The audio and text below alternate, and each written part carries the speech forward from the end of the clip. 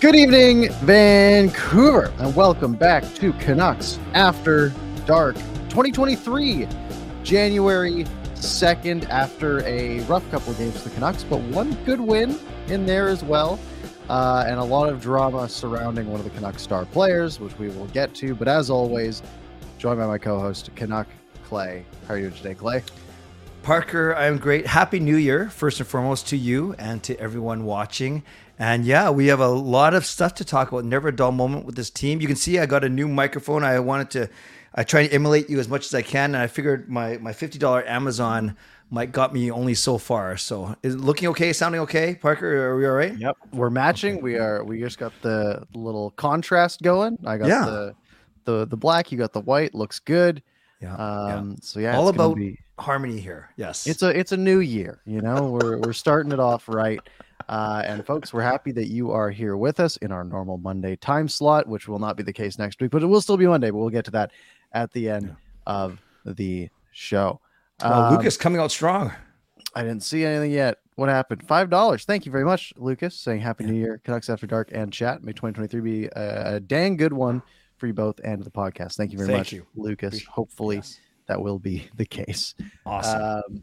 Who knows? We might have a lot of pain ahead of us still, but hopefully we'll make the best of it. So we got a lot to talk about.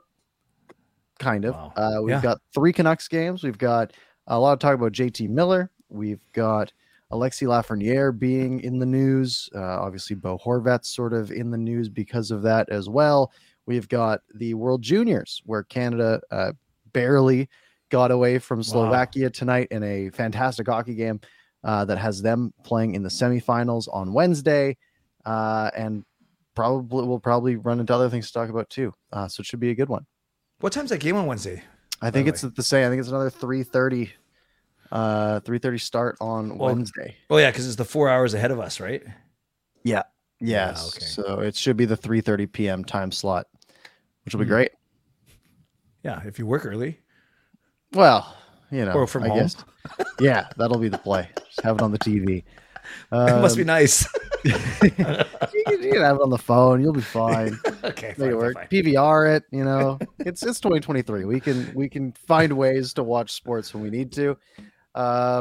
We will make. Where do you want to start? Where do you want to start today? Back to the 3 games as we normally do. Yeah, I guess we can go chronologically how the Canucks wound up the year, and then then we can talk about the off-ice stuff. Some of it's on ice, some of off ice, and then if we wind up with the World Juniors, I think that would fill our hour quite nicely, I think.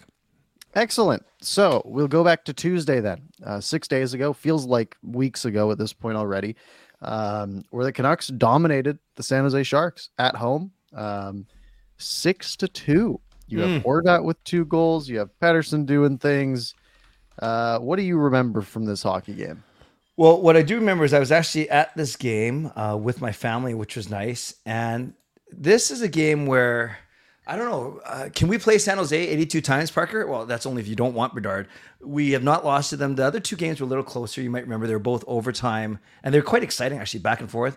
This one, really not much in doubt. And yes, you're right. Our big guys came out to play once again. And this was Horvat having yet another 4-point night. One game after he went Petey with 5, then Horvat with 4, then Horvat with another 4. So the big guns, as you said, came out to play. In Besser had 3 as well. Horvat 4, Mikheyev 4. So it was a good night for that line for sure. Yeah, absolutely. And you have Spencer Martin had a great night as well. But yeah, I think this is it's just Bo Horvat again, 25th and 26 goals of the year. And this was game 34, I think, which put him like well ahead of the 50 goal pace.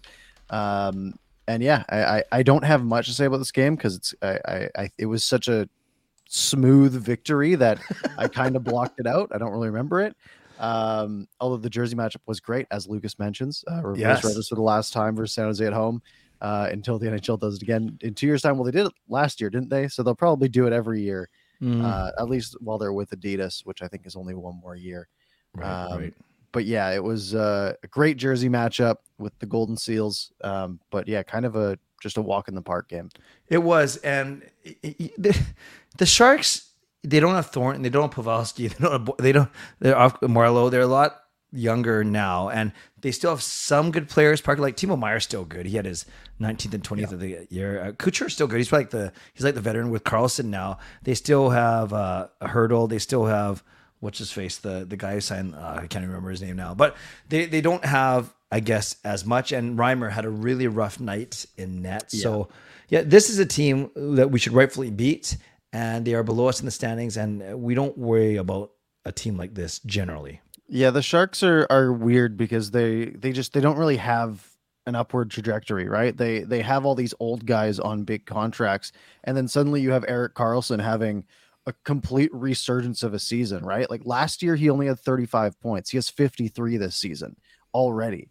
Like it's things like that make this team a little bit interesting, although they're still losing most of the time. You know, they don't have good goaltending.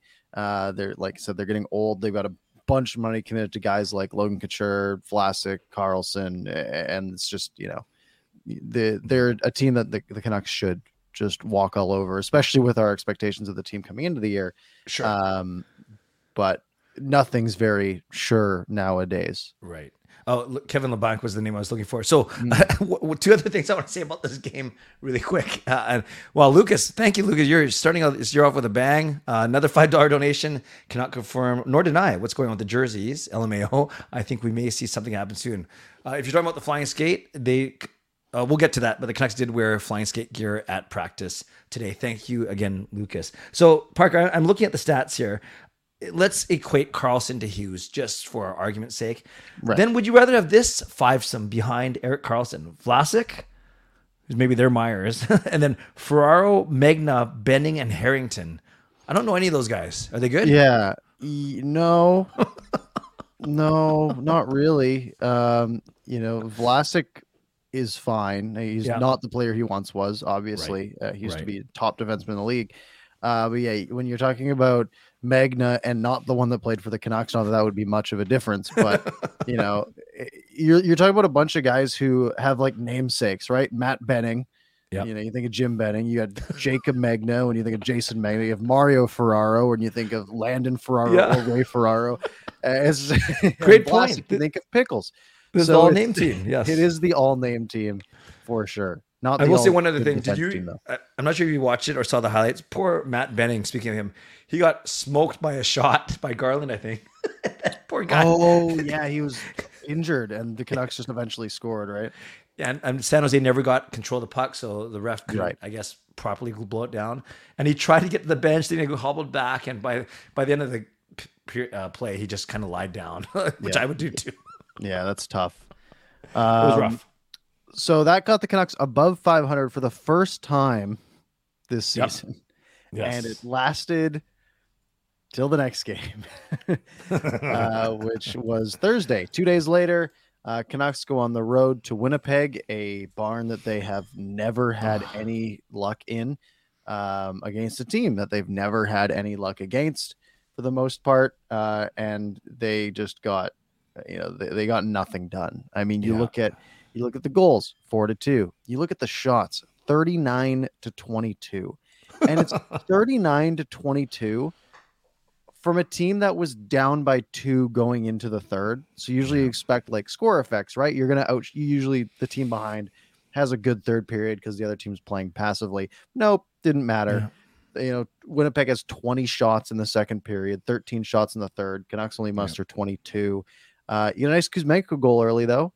That was nice. Nice steal from Petey.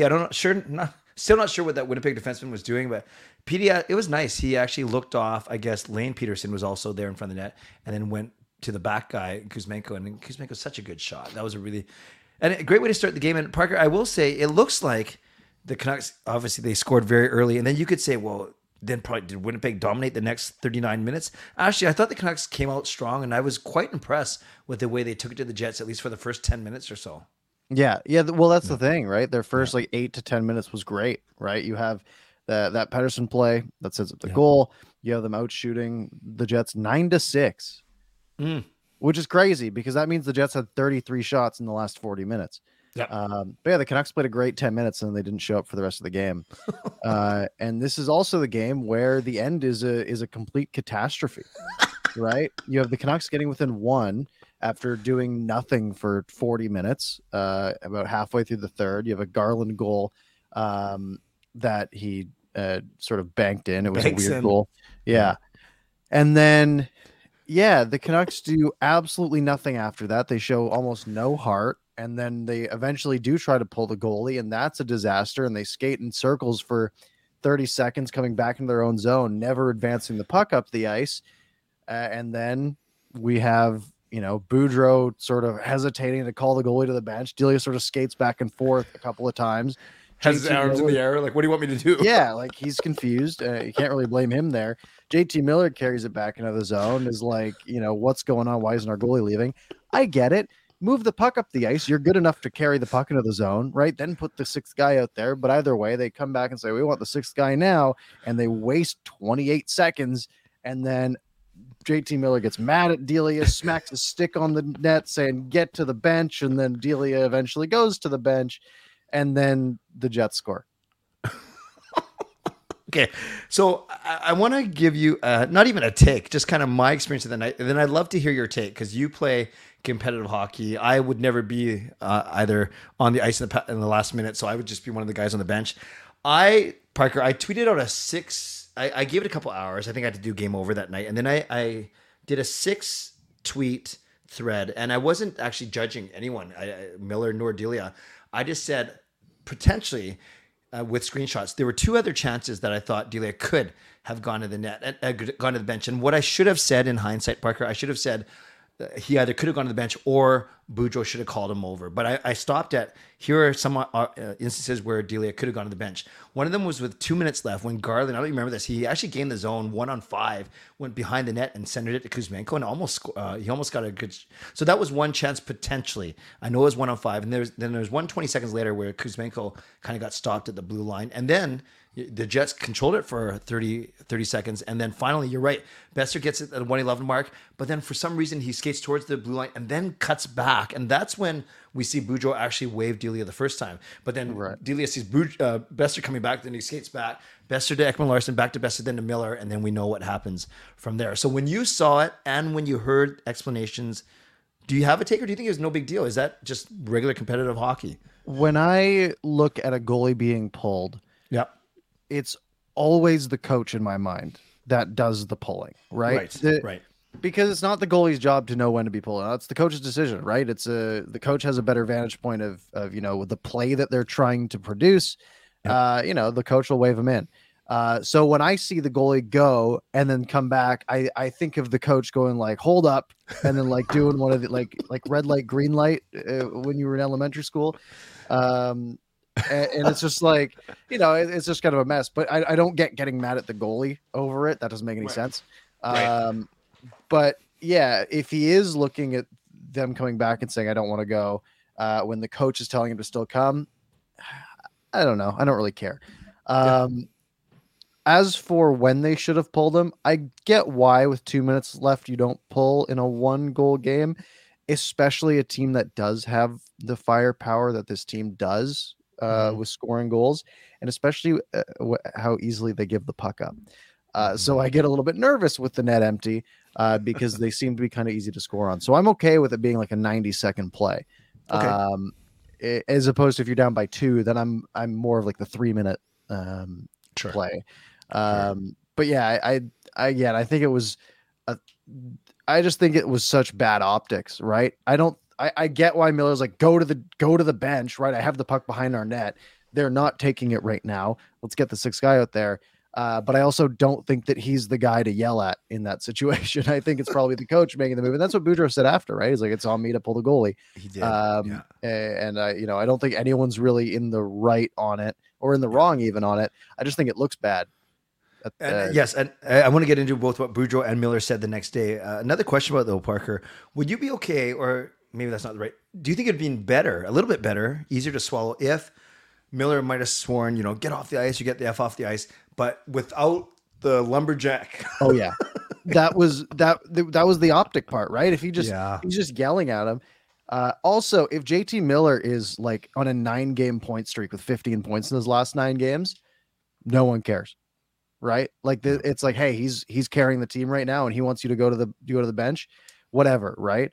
But since he's not playing good and he's due for a lot of money and he already is sort of in the ire of the fan base, that's why it's such a big deal, right? If it's Pettersson doing that right now, everyone's like, yeah, Petey, fire him up, let's go, right? Like it's a totally different argument. Yes.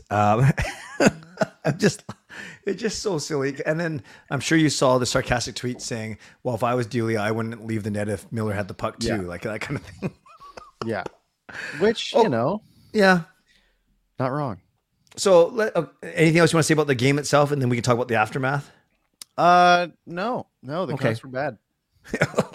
So then Boudreau speaks first, or at least that's the clip we see first the next day. And two things that were interesting to me, Parker. He took blame. He said, I was the one who waved him over. And then he didn't exactly say, I pushed him back, but he took ownership for waving Delia over as late as he did. So that's good. But he was also quick not to put any blame on JT Miller. And I get you're not going to call one of your own players out. That's the whole point I just made, is Boudreau took ownership or accountability. But I think some people found that a little bit strange, that he almost gave Miller a free. Oh, he's a competitive guy and he's an emotional guy, and that's what they do. I don't know. What else? What else could he say? Yeah, it feels like he gets a free pass a lot, though. Yeah, from the I know we'll talk about what he said today too. Yeah, it's it just seems that other people get held accountable a little bit more. Yeah, which is fair when you're putting up 99 points, but that's not what he's doing right now. Yeah, right. Fair enough. And then Miller speaks, and I don't want to confuse these because he spoke today too. But on Friday, he said he basically dismissed Ryan Leslie of Sportsnet, saying, "This is the first I've heard of it. It's only a big deal because you guys make a big deal." He played the media card, and he said that there's no noise about it in the locker room. He said, short of apology, Parker, he's kind of said, maybe I did something or said something I shouldn't have, and there's always a but with him. So I don't know if you thought his words were redeeming in any way, shape, or form.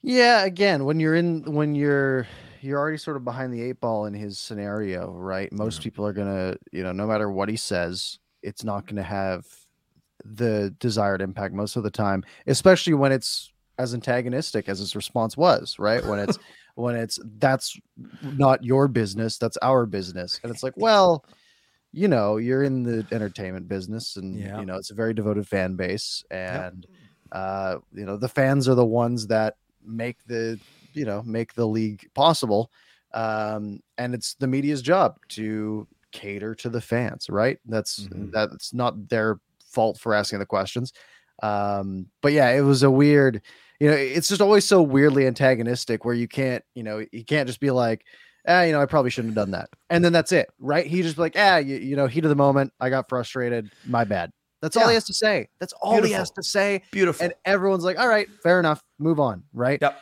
But it's oh wow, you're going on and saying that it's not our business while you're not playing well, and then the comments he said today, which we'll get to, it just always looks so bad. What is it with this guy? Yeah, and he's due for a lot of money in the next 7 years, and I don't care about the money. I say that all the time. I don't care about the money he's getting paid. Good on him. I care about how it impacts the team because it's a salary cap league. So we've talked about two of the three parties involved. Guess who we did not hear from, Parker? I'm going to guess Colin Delia. Yeah. And I would love, even if, he puts on his, I don't know if you saw that clip of the Connor Garland and the Canucks on the flight. He's the one in the has the glasses on, has the book. I would just love to come up with a whole Shakespearean response, kind of intellectual, philosophical, using words I don't understand. But yeah, I would actually, in all seriousness, I would love to hear from Delia. Maybe there was nothing to say. I don't know. Who knows? Yeah. And goalies are harder to get quotes from. Right. I remember when I was in the locker room there, and Drance and Spencer Martin were talking a bit about how they're not allowed to talk to each other basically, and it was kind of funny. But yeah, they try to shelter the goalies from the media, especially your third string goalie, right? You're not throwing this guy up in front of the podium, especially because he's playing good, right? He stopped 35 of 38 shots that night. That's a great night for a goalie. So yeah, I can see why he's not getting asked these questions. Yeah, and even Kai says he's a third stringer. I doubt he's going to say anything bold. That's a great point. Yeah. By the way, he's the boldest guy. Only Parker, because you mentioned the locker room that you're in. Where's your article, man? I want to read this thing. Yeah. It was supposed Just to. send it to me. No.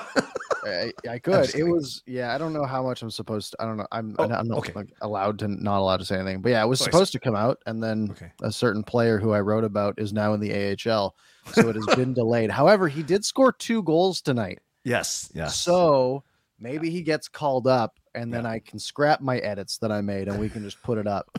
Because I thought I liked it, and I thought it was good, and I think it's now worse. So I would like him to get called up so we can go back to the original. Okay.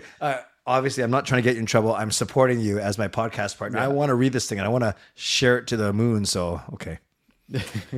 When it comes out, I'll be the first one on it. After you, of course. Yeah. Okay. So then they have one more. So you predicted 1 and 2. I predicted 2 and 1. So we were both in the running because the Canucks were 1 and 1 heading into their final game last week. Yeah. And guess how that one went? I think you won the bet. I think I did because the Canucks allowed 3 straight goals in the second period. And I mean, I didn't watch this game. I was on the mountain, but I had Twitter on my phone. So I was just like, I would like do a run. And then while I was on the chair, I would check. And it was like, oh, no one's saying anything good. I'm probably not missing much. And then I tweeted that windmill picture where I said a beautiful night to not watch a Canucks game. It was beautiful. So I'll let you take this one. Sure. A big game. The last game of the calendar year, and they're either gonna be one game over 500, one game under 500. And first period was kind of even, and I think I'm just seeing if the shots play that out. Yeah, 13-9, so not too bad. But then the second period was tough, Parker, because the 2 Calgary goals were I wouldn't say carbon copies, but they're both 2-on-1s and really inexcusable. The first one was Ekman Larsson pinched down the left. So JT Miller did the right thing and covered Ekman Larsson's spot on the blue line. But then JT Miller pinched too. So then it left a 2-on-1 against Myers. And you know how those things work out. And then Lindholm used Toffoli actually as a decoy, and he snapped it past Martin. And I think the key to this one is after Miller made the bad decision to pinch, and we'll get to this as a whole, Hockey Night in Canada showed some pretty damning footage of him not even trying to back check. So that was goal number 1. And then just 8 minutes later, on a power play nonetheless, Miller didn't give the puck away. I think it was Petey actually, or someone did, but Miller kind of made a lazy line change, 2-on-1 going the other way. And Petey's still hustling back. But then Coleman, Anderson does get across to Coleman. And now it's 2-0. And that was a backbreaker because you're shorthanded. And then Weegar scores when our fourth line and I think it was probably Myers and Ekman Larsson were out for like a minute and a half shift. The fourth line without Neil Zoman, mind you. Yes. Oh, you said his name. Yes. Yeah. And then it's 3-0. Sheldon Dries is a really nice hand-eye goal to get, at least the Canucks some life going into the third. And then Petey scores with, 4 minutes in. So it's not like they didn't have time to, but Calgary, they're just overall the much hungrier, more aggressive team. I don't know, because they're at home or they simply have more talent, but they seem to be the better team. But yeah, so that was kind of like the general. Martin was fine, 27 saves on 30 shots. Power play sucked again, 0 for 4. That's the one thing the Canucks kind of go as their power play goal. So those are some of the things that stood out to me for sure. Did they pull the goalie in this one? They did, and they kind of joked about it. Well? Yeah, when and how. Yes. But I think it looks like over 2 minutes left. Yeah, based on Martin's time on ice. Yeah, exactly. And the power plays we talk about it every show. It's maddening because when they're clicking, they're like 5th or 6th in the league. They have so much talent, but Calgary, they scouted them well, Parker. They were not letting them get set up. So anytime there was a scramble on the boards, rarely was the puck in open ice. It was always on the boards, and Calgary was winning all of those board battles. It's frustrating. That's what power plays are, right? It's a possession game. Yes. Because you lose the puck, you lose 20 seconds, maybe 30 even. Yeah. That's always a backbreaker. By the way, they're sitting at 25%, which is tied for 8th right now.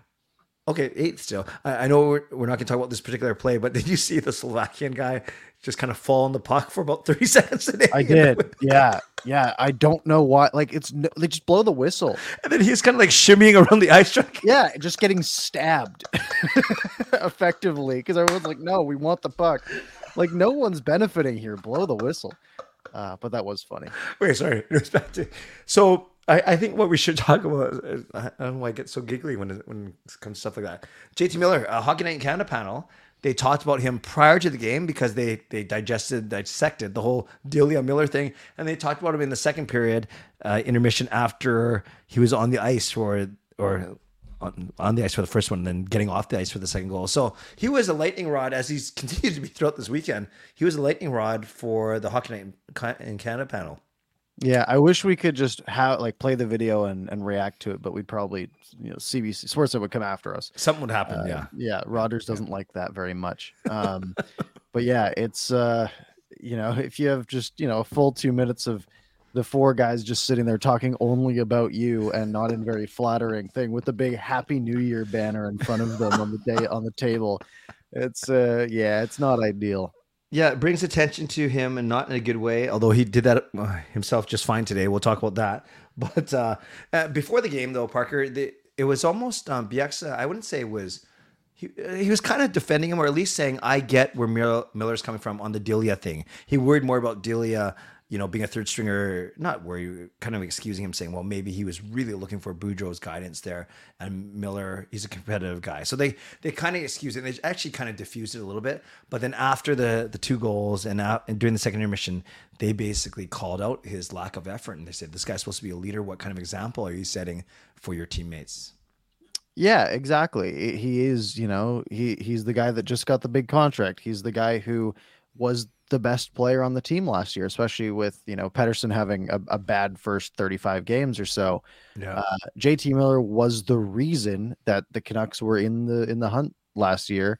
And then he goes out and gets paid and sort of has this heel arc, right? Where he is now, he's being antagonistic to the media and he's yelling at his teammates, and it's just, he is supposed to be the leader or one of the leaders, right? And I fully agree. It's just bad optics, and we don't know what it's like in the room, right? I mean, like I said, I was in the room for a total of maybe 25 minutes across that day, and all I saw from Miller was his post-game availability where he was joking with Shen about the hits thing.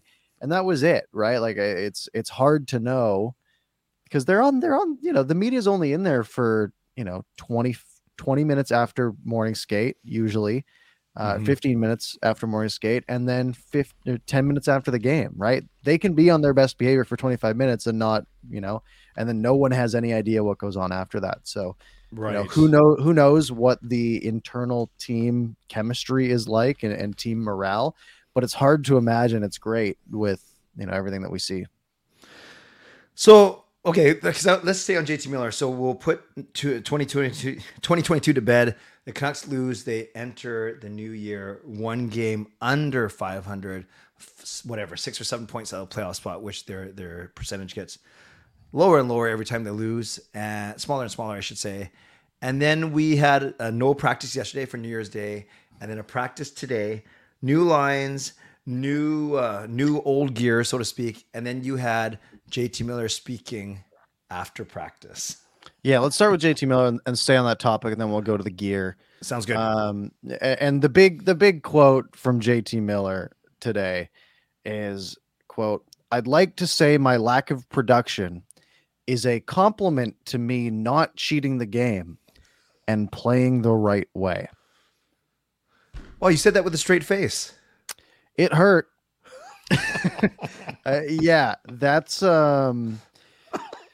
this tweet, which is just, it's Taj quoting it. This tweet has 1 million views because, the view counter's a thing. It has 1,200 likes and almost 500 quote tweets. Like this is hitting every corner of like NHL Twitter, right? Like I saw it on the hockey subreddit. I saw like, Jay Fresh and all these other people, that have hundreds of thousands of followers, quote tweeting this like this is hilarious. I'll add to that. Like, We have a group quote, chat with I our. tried this at my last job, like things like that. Oh, that's what I was just gonna say. Sorry, I didn't mean to interrupt. Yeah, I hear you. We have a group chat for the Game Over hosts across the country, and I wasn't the one who brought it up. I was just waiting to see someone, and sure enough, someone from Edmonton said, "Is this for real?" Yeah, like it's ridiculous. Like there's nothing to support that. There's literally nothing to support that. The advanced, the analytics don't support that. Your plus minus, you're minus 13 in 36 games. It doesn't support that. At 5-on-5, you've been getting shelled the last 2 weeks. Yeah. Like it's just like he has to know that, right? Like he knows that he's not playing good. I don't get it. And the fact that he doubled down instead of saying, actually, I think my 5-on-5 play, or at least my play at center, I don't think it's been that bad. Even that's kind of lying, but that's neutral. But to double down and say it's actually been a compliment or it's actually been a positive. Oh, amazing. Yeah, it's like it's so easy. Again, it's so easy to just take accountability, right? And say, yeah, I've been struggling a bit, but I'm trying to improve my two-way game. Yep. And that's the reason that, my production's been struggling. And I'm hoping to, develop that and become a better player on the other side of it or something like that. Again, they have a PR team, they're good. Yeah. I talked with a lot of them. They're good people. They seem pretty smart. Get this guy to stop saying things that have no basis in reality. Because it's just, again, the optics are it's just a consistent negativity. And I guess Parker's not as easy enough to say, well, don't put it in front of the media, because I think you explained to me that the media gets to request who they want to speak to, at least after a game. Is that correct? Yeah. So they usually get to request after morning skate, and you get to request after the game as well. And obviously the PR team could say, they could put different people up, right? They don't have to give you access to each player, right? For example, the morning skate I was at when Besser was being scratched, obviously they said, we want to talk to Besser. And they said, we'll do our best. And obviously Besser was getting rinsed after practice, right? He was taking extra work, so they didn't put him out. So they could just put different people in front of the media. They could shelter somebody, but yeah, that's going to be pretty obvious pretty fast if that happens. And that's also going to be a bad look. It's more just like media training, like more so than anything else. Oh, wow. So, and today it was Horvat, Miller, and Boudreau. Boudreau, as always, speaks that they posted clips on. And I think a reporter by the way, as an aside, I have very strong feelings on some of the reporters in Vancouver. I'm not going to say anything now because I'll get in trouble. But it's funny when you see all three clips back to back where the same reporters ask the same three questions. And I get it. You're looking for a quote, really. It doesn't matter what you say. You're looking for a quote. But it's kind of funny to hear the same reporter ask the same three questions of the same three guys. But one of the unique questions was to Bo saying, hey, the guy beside you, your stallmate, JT Miller, is very emotional, blah, blah. And the way that Horvat had to speak about Miller, and maybe he believes this to be true, was he was defending him, saying, yes, he is an emotional player. Yes, he does say things. Yes, he does things, but it's all because he wants to win, kind of thing. So when other teammates are being forced to answer for you, I think that gets challenging too. Yeah, and it's definitely, trying to get, someone's writing a piece on the JT Miller stuff and they wanted a Horvat quote for it. And Horvat is so good at talking, right? At speaking to the media. He's very easy, from all accounts, very easy to talk to, and will seems to always give the right answer. And again, like if JT Miller spoke like Horvat does, sure, the play doesn't make up for it, but Horvat's had bad stretches of play, and he's gotten out of it fairly unscathed in comparison, right? There haven't been numerous articles written about him and the toxicity potentially that is around him, because he knows how to handle, the negativity. Right. Right. Okay, so we spent a few minutes talking about this JT Miller thing. Is there any way that the Canucks move him before his new contract even kicks in? Well, I mean, the first thing you have to think of is, does he have positive value still Mm. to a team? I think he does. Mm-hmm. And I think it's, it's easy for us to look at and say no, right? Because I don't think he's worth that much money, $7 million a year, or $8 million a year for the next 7 years. I think that ends up being a negative value contract for the Canucks. However, he also comes with the rest of this year. And you got to think it just takes one team to really like JT Miller. And would they have been in a better spot if they traded him at the peak of his value at the last trade deadline or the offseason? Absolutely. Yeah. Who could have seen that coming? Right.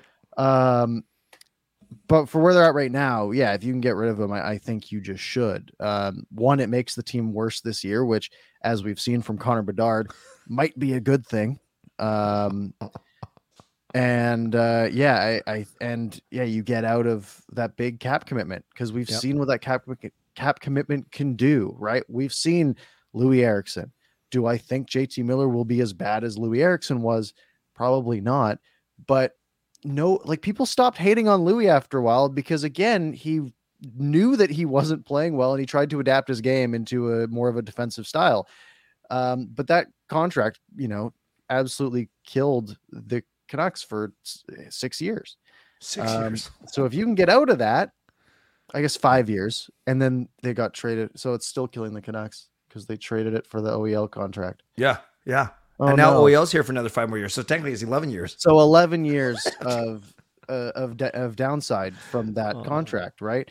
Yeah. The Tyler Myers contract, I don't give as much grief to, but it still was not good for the Canucks, right? And it's, again, these are all deals that we've seen coming, right? The hindsight hasn't been a big factor in the Eriksson deal. Okay, a bit of hindsight, right? Because Oliver Ekman-Larsson just fell off a cliff. Louis Eriksson. Yeah. But the OEL one, lots of people saw it coming, ourselves included. Yeah. The Tyler Myers one, I remember before that was signed, and while it was still a rumor, everyone was mad about it before it even got signed. So people see this stuff coming, and if you can get out of it now, I think you absolutely should. Yes, there's a lot there.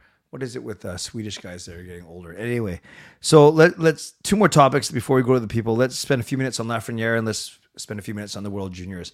Do you want to set up this Lafreniere story from today? Sure. Yeah. So basically, a few days ago, Alexis Lafreniere, first overall pick back in 2020, a very highly touted first overall pick.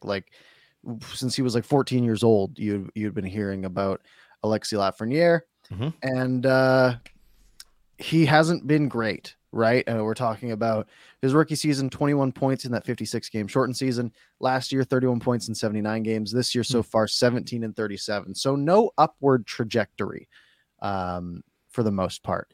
And he got scratched by the New York Rangers. And a lot of people are saying, wow, kind of seems like New York Rangers, even though they've handled this quick rebuild so well, they're the guys that they draft and they develop don't work out, right? Yeah. You got Philip Hedl, who was highly touted. Capo Caco is the obvious example. Lafreniere here now. And you look back at all their drafts, and there's not a lot going on. Right. So people are saying, well, you got to just get rid of him because you're not doing him any favors. He's not helping you out right now. And you're trying to be a good hockey team at this point. I don't know, where are they at standings wise? They're over 500. I think they're 3rd or 4th in their division. Are they? They are pulling it up. They are 20, 12 and 6. So they're a good hockey team. Yeah. They're in the wild card spot right now. Yeah. A wild card spot 1. So they're a team that's trying to make the playoffs this year. And they might want to add some veteran players to make a playoff push. And Lafreniere seems to be a guy that they are somewhat souring on and doesn't seem to be contributing for the Rangers. Yeah. Then you have Rick Dollywall putting out a twit longer this morning, which is like, I feel like it's barely longer than 260 characters. It's And he repeats himself. It is the shortest twit longer I've ever seen. Yeah. And I'm Should actually be called Twit Medium, I think. it's 700 characters, but he does repeat himself quite. Like, it could have been a 3-tweet thread. Yep. But he says the Canucks know this player inside and out because Lafreniere's old agent is current assistant GM Emily Castonguay, which is why they were sort of connected to begin with. Also, Canucks have JT Miller, who's been linked back to the Rangers a bunch. So there's a lot of links between the Canucks and Rangers. Quote, the Canucks have checked in on Lafreniere. He was made a healthy scratch last week by the Rangers. The Rangers are very aware of Vancouver's interest. Lafreniere will not be cheap, but the Canucks have the assets like Bo Horvat. That's an example. That's nothing based on any info. If the Rangers decide to move him, Lafreniere is the type of player the new regime in Vancouver is looking for. And that tracks, right? We keep hearing the Canucks are interested in young roster players, right? Yeah. And apparently the Canucks were also one of the teams after Kirby Dach before he got traded to Montreal. I think he got traded for wasn't it like 9th overall or something like that? Like a pretty high draft pick that he got traded for. He was traded for the 13th overall pick in the draft this last year. So yeah, it kind of tracks. And now we have this connection from a citable source, Rick Dollywall. What are your thoughts on Lafreniere? It's fascinating. 2 years ago in the bubble, it was the kid line. It was him, it was Hedel, it was Kakko, the three guys you mentioned. Right. And Lafreniere's been the only one that's been scratched to my knowledge.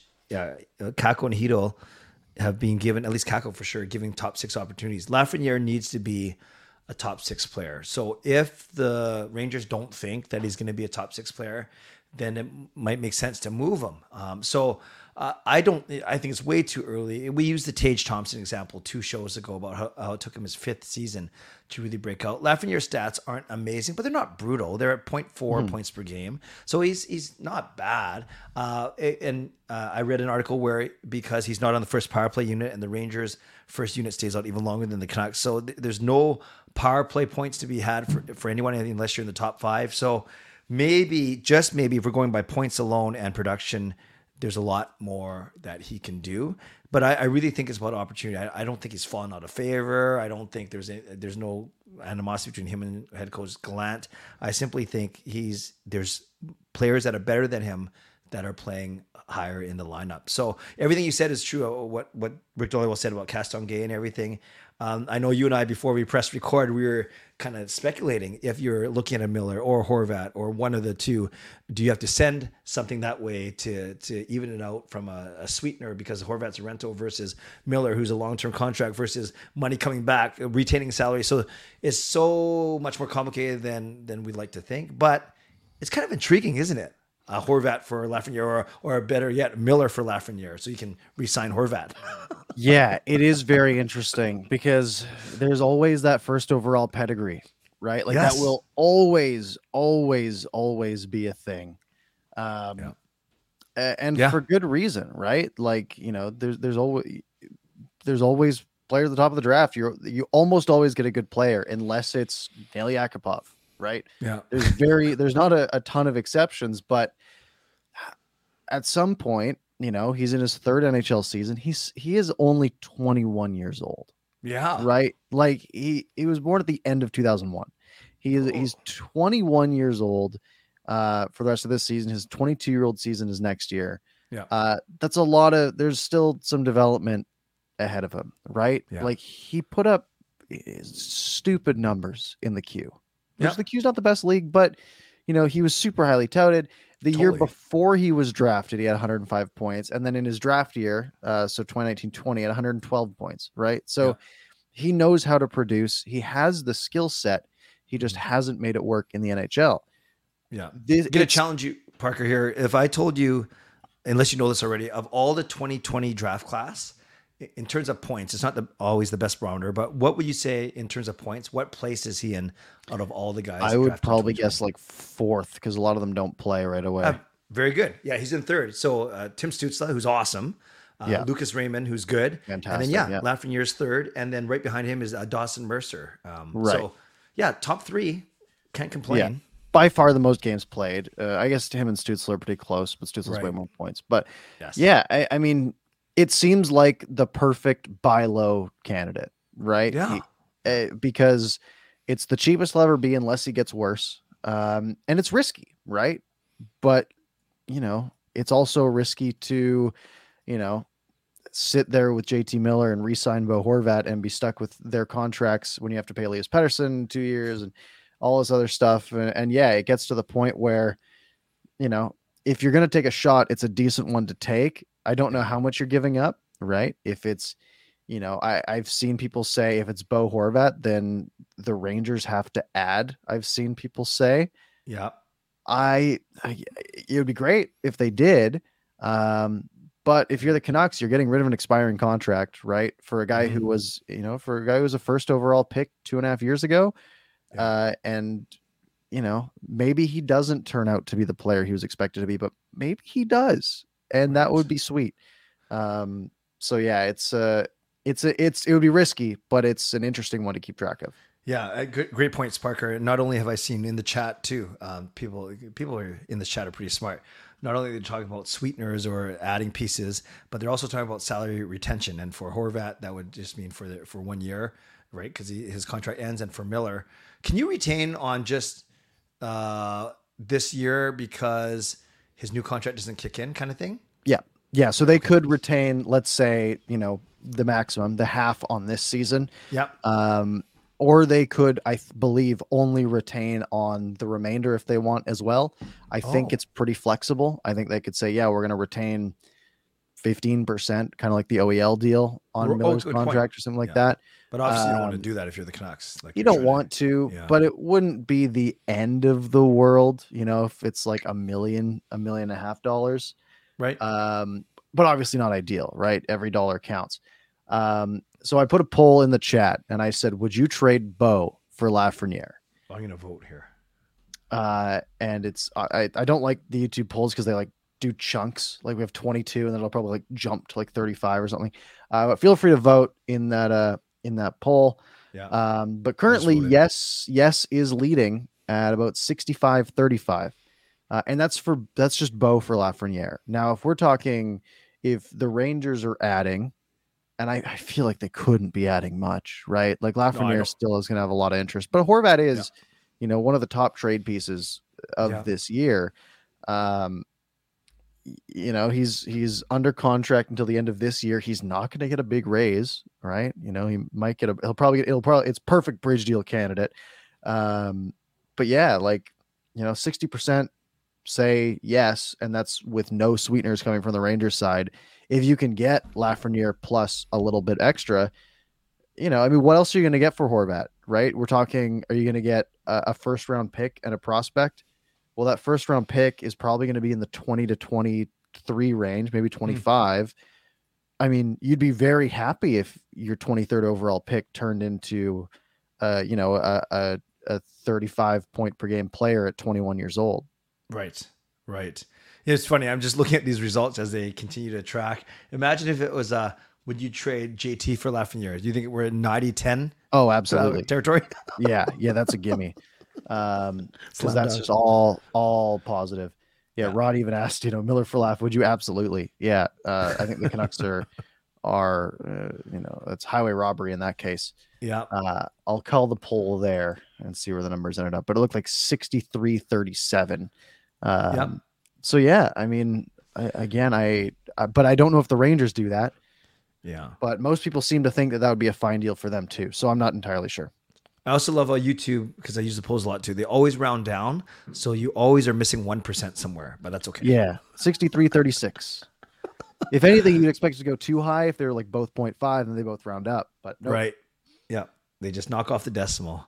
Yeah. Wow. So, okay, let's do a couple minutes on World Juniors and then we'll get to the people. So you like this Connor Bedard guy, I think. Yeah. He's a pretty okay hockey player. He loves having the puck. He loves it. He's always calling for the puck. He's always beaver tapping. Yeah. He is just, you can tell he just loves to score and he loves to close his eyes when he shoots, which is the funniest thing. I think it was the Wyatt Arndt who tweeted out like they're gonna realize Bedard needs glasses and he's gonna score 100 goals in the NHL a year. Because he does. He closes his eyes every time he releases. I guess it makes it hard for the goalie to track, but yeah, he is absolutely just shredding the World Juniors. The way, the way he gets a shot off Park, it's nuts. It's nuts. And that goalie, the goalie is good because he was making some of those saves look not super easy, but relatively easy. But those are hard shots to save, like Bedard's shots. Yeah, they are tough. I mean, he's got 21 points in 5 games. Right? Like in 15 periods of hockey, he has 25. He's averaging 4 points a game, 8 goals, 13 assists.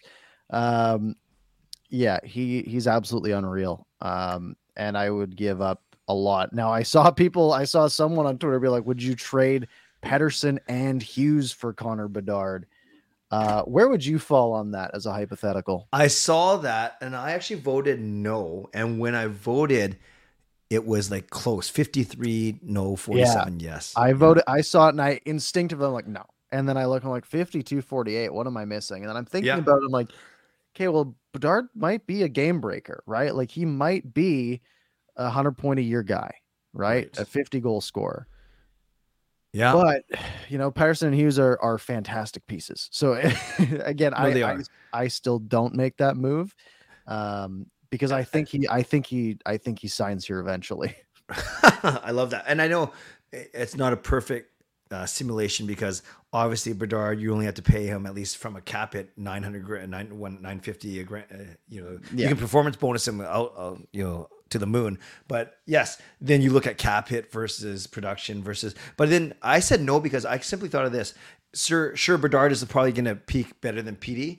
But then if you take Hughes off this team, where's our defense? Yeah, the Canucks have already committed so much up front.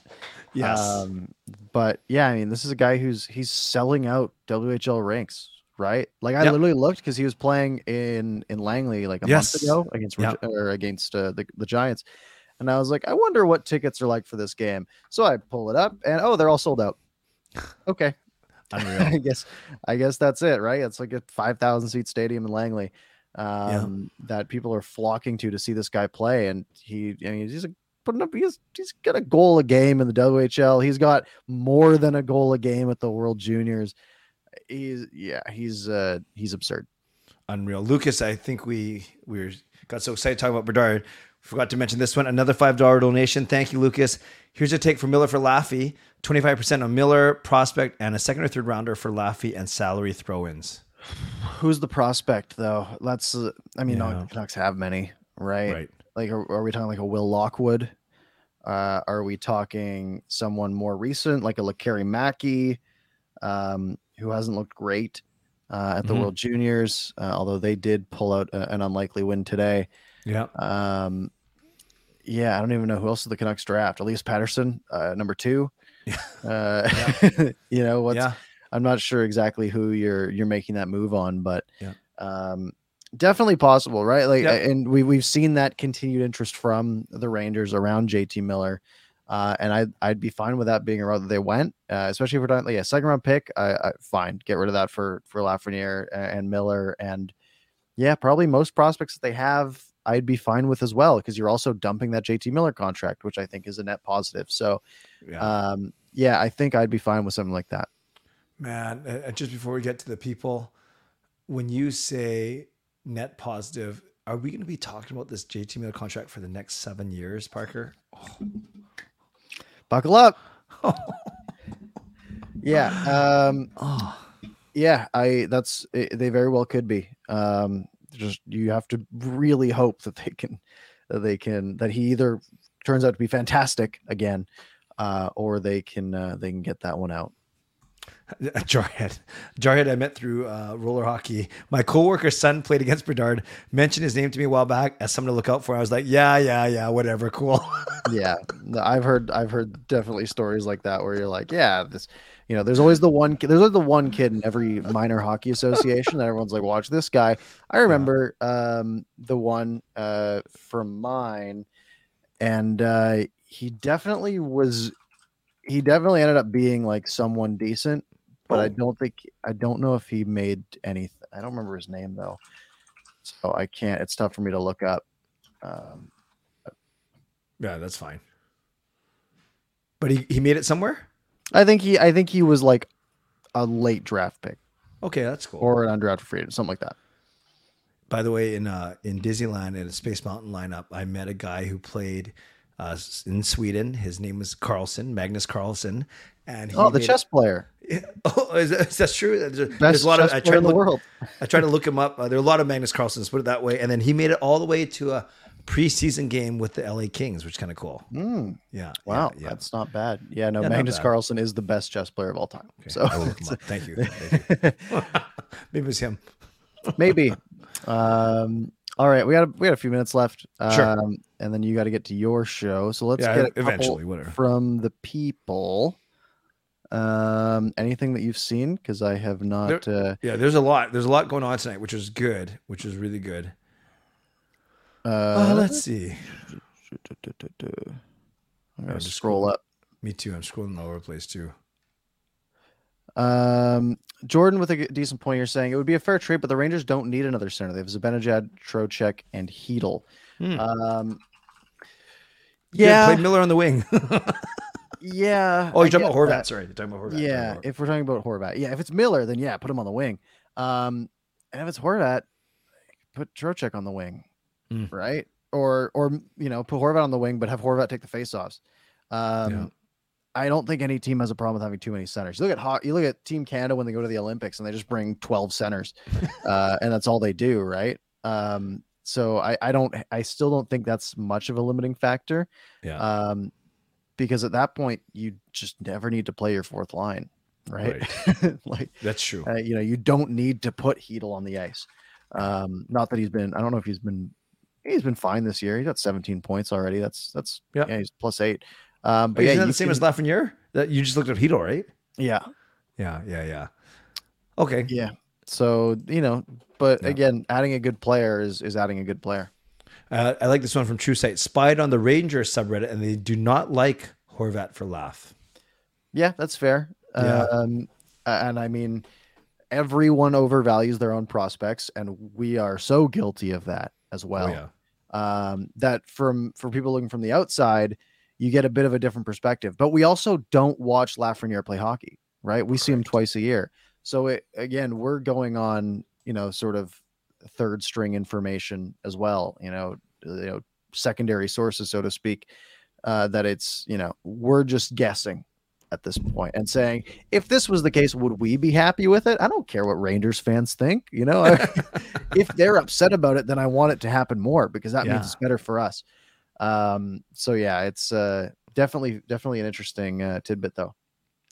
Fangirl says, who would you take out of the lineup if we got Laffy? Well, a lot of things have to happen, but if he's a left winger, he's a left winger by trade. So you could put him anywhere in the lineup, quite frankly. And you wouldn't have to take anyone out because you probably traded a player away, right? Yeah, so that's a good way of putting it. You got the roster spots already. The real question is, who are they taking out to put him on back in? Because he deserves to be there. I think there's a couple things riding on that, but yes, I agree. Interesting from Peter. Why do you think ownership won't commit to a rebuild? The retooling doesn't work. Why not try something new and go in a different direction with a rebuild? Impatience. Ownership? Yeah. I think it's just, I think it's because rebuilds are risky. They don't always work. Right? Like rebuilds miss sometimes. The problem is they're kind of also the only way to succeed, right? If you don't rebuild, you end up stuck in the middle. And that's where the Canucks have been for so long now. But if you rebuild, you're going to suck for a few years. And if you don't draft well and you don't make good moves, you'll suck for a long time. And then you become irrelevant. Think of like Columbus, right? Yep. Like just teams that you just sort of forget that they exist, right? Buffalo got Eichel, they got Dahlin, they did all these things. You and Jasker are on the same wavelength there. And now they're good after they got rid of Eichel and because Tage Thompson has turned into an absolute monster. right? You look at Toronto, who has built a top 5 team in the NHL, and they can't win a playoff round, Mm-hmm. right? But then you look at other teams that rebuilt, and you look at Pittsburgh, and they won a couple of cups. You look at Chicago, they won a couple of cups. Look at Tampa Bay, they won a couple of cups, right? So it's a swing for the fences type thing, a rebuild, right? Where you're saying we're going to be bad, and we might be bad for a long time, but we might also end up being really good. And we always say the ultimate goal is to win the Stanley Cup. It's not to be the ninth best team in the league, right? It's to win the whole thing. And if that's the strategy you have to take to get there, which it kind of is, right? Yeah. Then do it. And look at the Oilers, as Jeff mentioned, even the Oilers look iffy. And how many years have they had technically both number 1 picks and or supposed rebuilds? And again, it's not that the rebuild was a bad decision, right? They got McDavid and Draisaitl. That's great and a great place to build off. The problem is they didn't build off of it. They never had defensemen, right? They just have had such bad defense forever. And bad goalies. Yeah, I was going to say just mediocre goaltending as well, that even though you have these phenomenal forwards up front that, can carry a game and win you a game, 7-2 if they need to, you also have no backbone to support it. That's why so many teams like to build from the net out, which the Canucks sort of skip the defensive step of that. But yeah, it's risky, but I mean, is it riskier than not doing that and just being the 15 to 20th best team in the NHL year in, year out? Because that's all we're getting. Exactly. And Thomas, I'm sure you saw it too. Thomas Drance wrote an article about all 32, where the Canucks fall into all 32 teams for not a season, but January 1 to December 31st, number 19 in the league, probably like the worst spot to be in. Yeah. Yeah. There's no like, here's where we go from here. Right. Yeah. You're getting the 14th pick in the draft. Yeah. And you're not making the playoffs, and you're overpaying people to stay because you're a middling team, and yada yada yada. And that's life. Edmund made a good point. Devils are one rebuild that has worked. Yeah, and that was surprising because they weren't supposed to be that good this year, and they're sort of just sort of winging it and have been great. But yeah, again, it worked. The Rangers are the prime example for me, right? They, like 3 years after the Canucks started rebuilding, they said, hey, we're going to rebuild and it's going to suck for a while. And they said that. They put out a letter to their fans.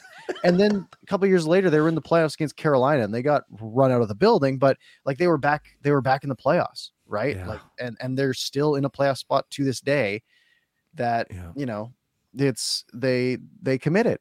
And you look at all the teams that are doing well, they all committed to rebuilds at some point. Either that or they rebuilt 20 years ago and they're still hanging on, like Boston and Pittsburgh, right? So if it's impatience, which I agree with, if it's a bit of probably ownership, which I think we'd all agree with. Yeah, and going back to the impatience, Rutherford is not a young man. I don't think he took this job thinking he's going to be around for a 5 to 6 year rebuild. Yeah. So I agree with you that way for sure. Yeah, and again, that's another sort of short-sighted thing, right? Is grabbing a president of hockey operations that's 78 years old that, he probably doesn't want a 5-year, rebuilding plan. He might be a good person to helmet, but that's probably not what he wants to do. And, we sort of end up in the same place that we've been for a while. Sad but true. All right. And with that, we should wrap it up, folks. This is one of our most well-attended Darks in a while. 160 of you in here. If you haven't yet, hit the like button. Subscribe if you haven't. It's good to have you all here. If you missed any part of the show, feel free to rewind back to the beginning, save it to your watch later playlist, anything like that.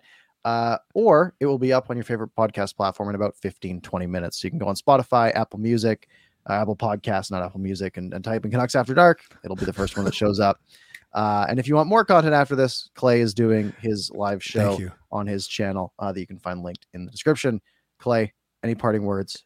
It would be cool if we were on Apple Music for sure. Yeah, there are 150 you in here or 160, only 35 likes. Let's jack that up. This is maybe it was all of your resolution to come and attend Canucks After Dark, which we appreciate. And Lucas, thank you for the donations and thanks to everyone for supporting us. Yeah, if you're not sick of hockey talk, I'll be coming on around 15 minutes on my own channel. And aside from that, Parker, we got to quickly give our predictions for this week. We got 3 games. We got 3 games to I talk don't know about. who they're playing, but I'll just predict losses and I might be right. You got Islanders at home on Tuesday, Avalanche at home on Thursday, and then in Winnipeg on Sunday. That is an easy 1 and 2. To beat the Islanders, they'll lose to Colorado and Winnipeg. I'm going 1-1-1. You're hoping for the win. I saw you're doing another watch party. Yeah, I hope you can come. When you come, I will not be there. I'm going to the Seahawks game on Sunday. Okay, that's very that's a good reason. Not even an excuse. That's a good reason. You'll be there in spirit. Though. Get really expensive, then I'll sell them and I'll show up. Okay, do what you got to do. Yes. So let's say, they'll beat the Islanders, they'll lose to Colorado, and they'll tease everyone at the watch party on Sunday and lose in extra time. How's that? Beautiful. Love it. All right, folks. Thank you very much for hanging out with us tonight. I hope you all had a good New Year, and we will talk to you in the next one.